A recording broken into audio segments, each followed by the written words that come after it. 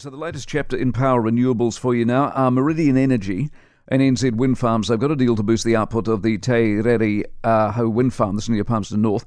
$500 million project, country's first wind farm repowering project, and I'll explain that in a moment. Up to 39 new turbines provided generation capacity of up to 170 megawatts. The Meridian CFO is Mike Roan as well. It's Mike, morning to you. Mike, how are you? Very well indeed. 170 megawatts, how many houses is that roughly? Probably around town, around the size of maybe Te Timaru, something like that. Okay, so it's sizable. And when we say repower, so what you're doing is you're going in with the company and you're going to build new or replace old turbines. Is that right?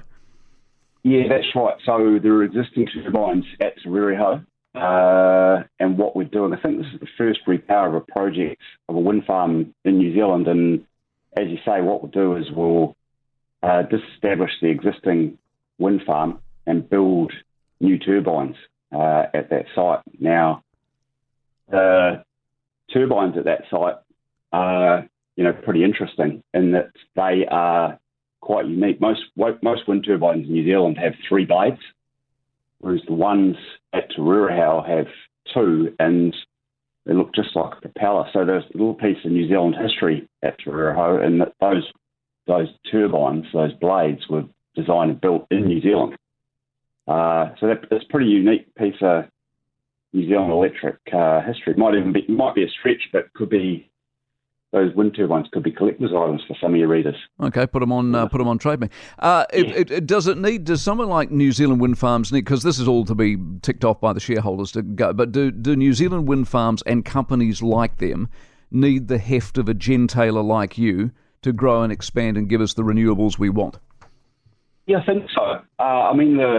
The challenge we've got in front of us to decarbonise the economy is a pretty big one. And I think you turn that around both ways. One, I think, the partnership we've got with New Zealand Windfarms, they bring local expertise, they've got the site, they know the place really well. We bring development expertise and, as you say, scale to the project to get it off the ground. Yeah.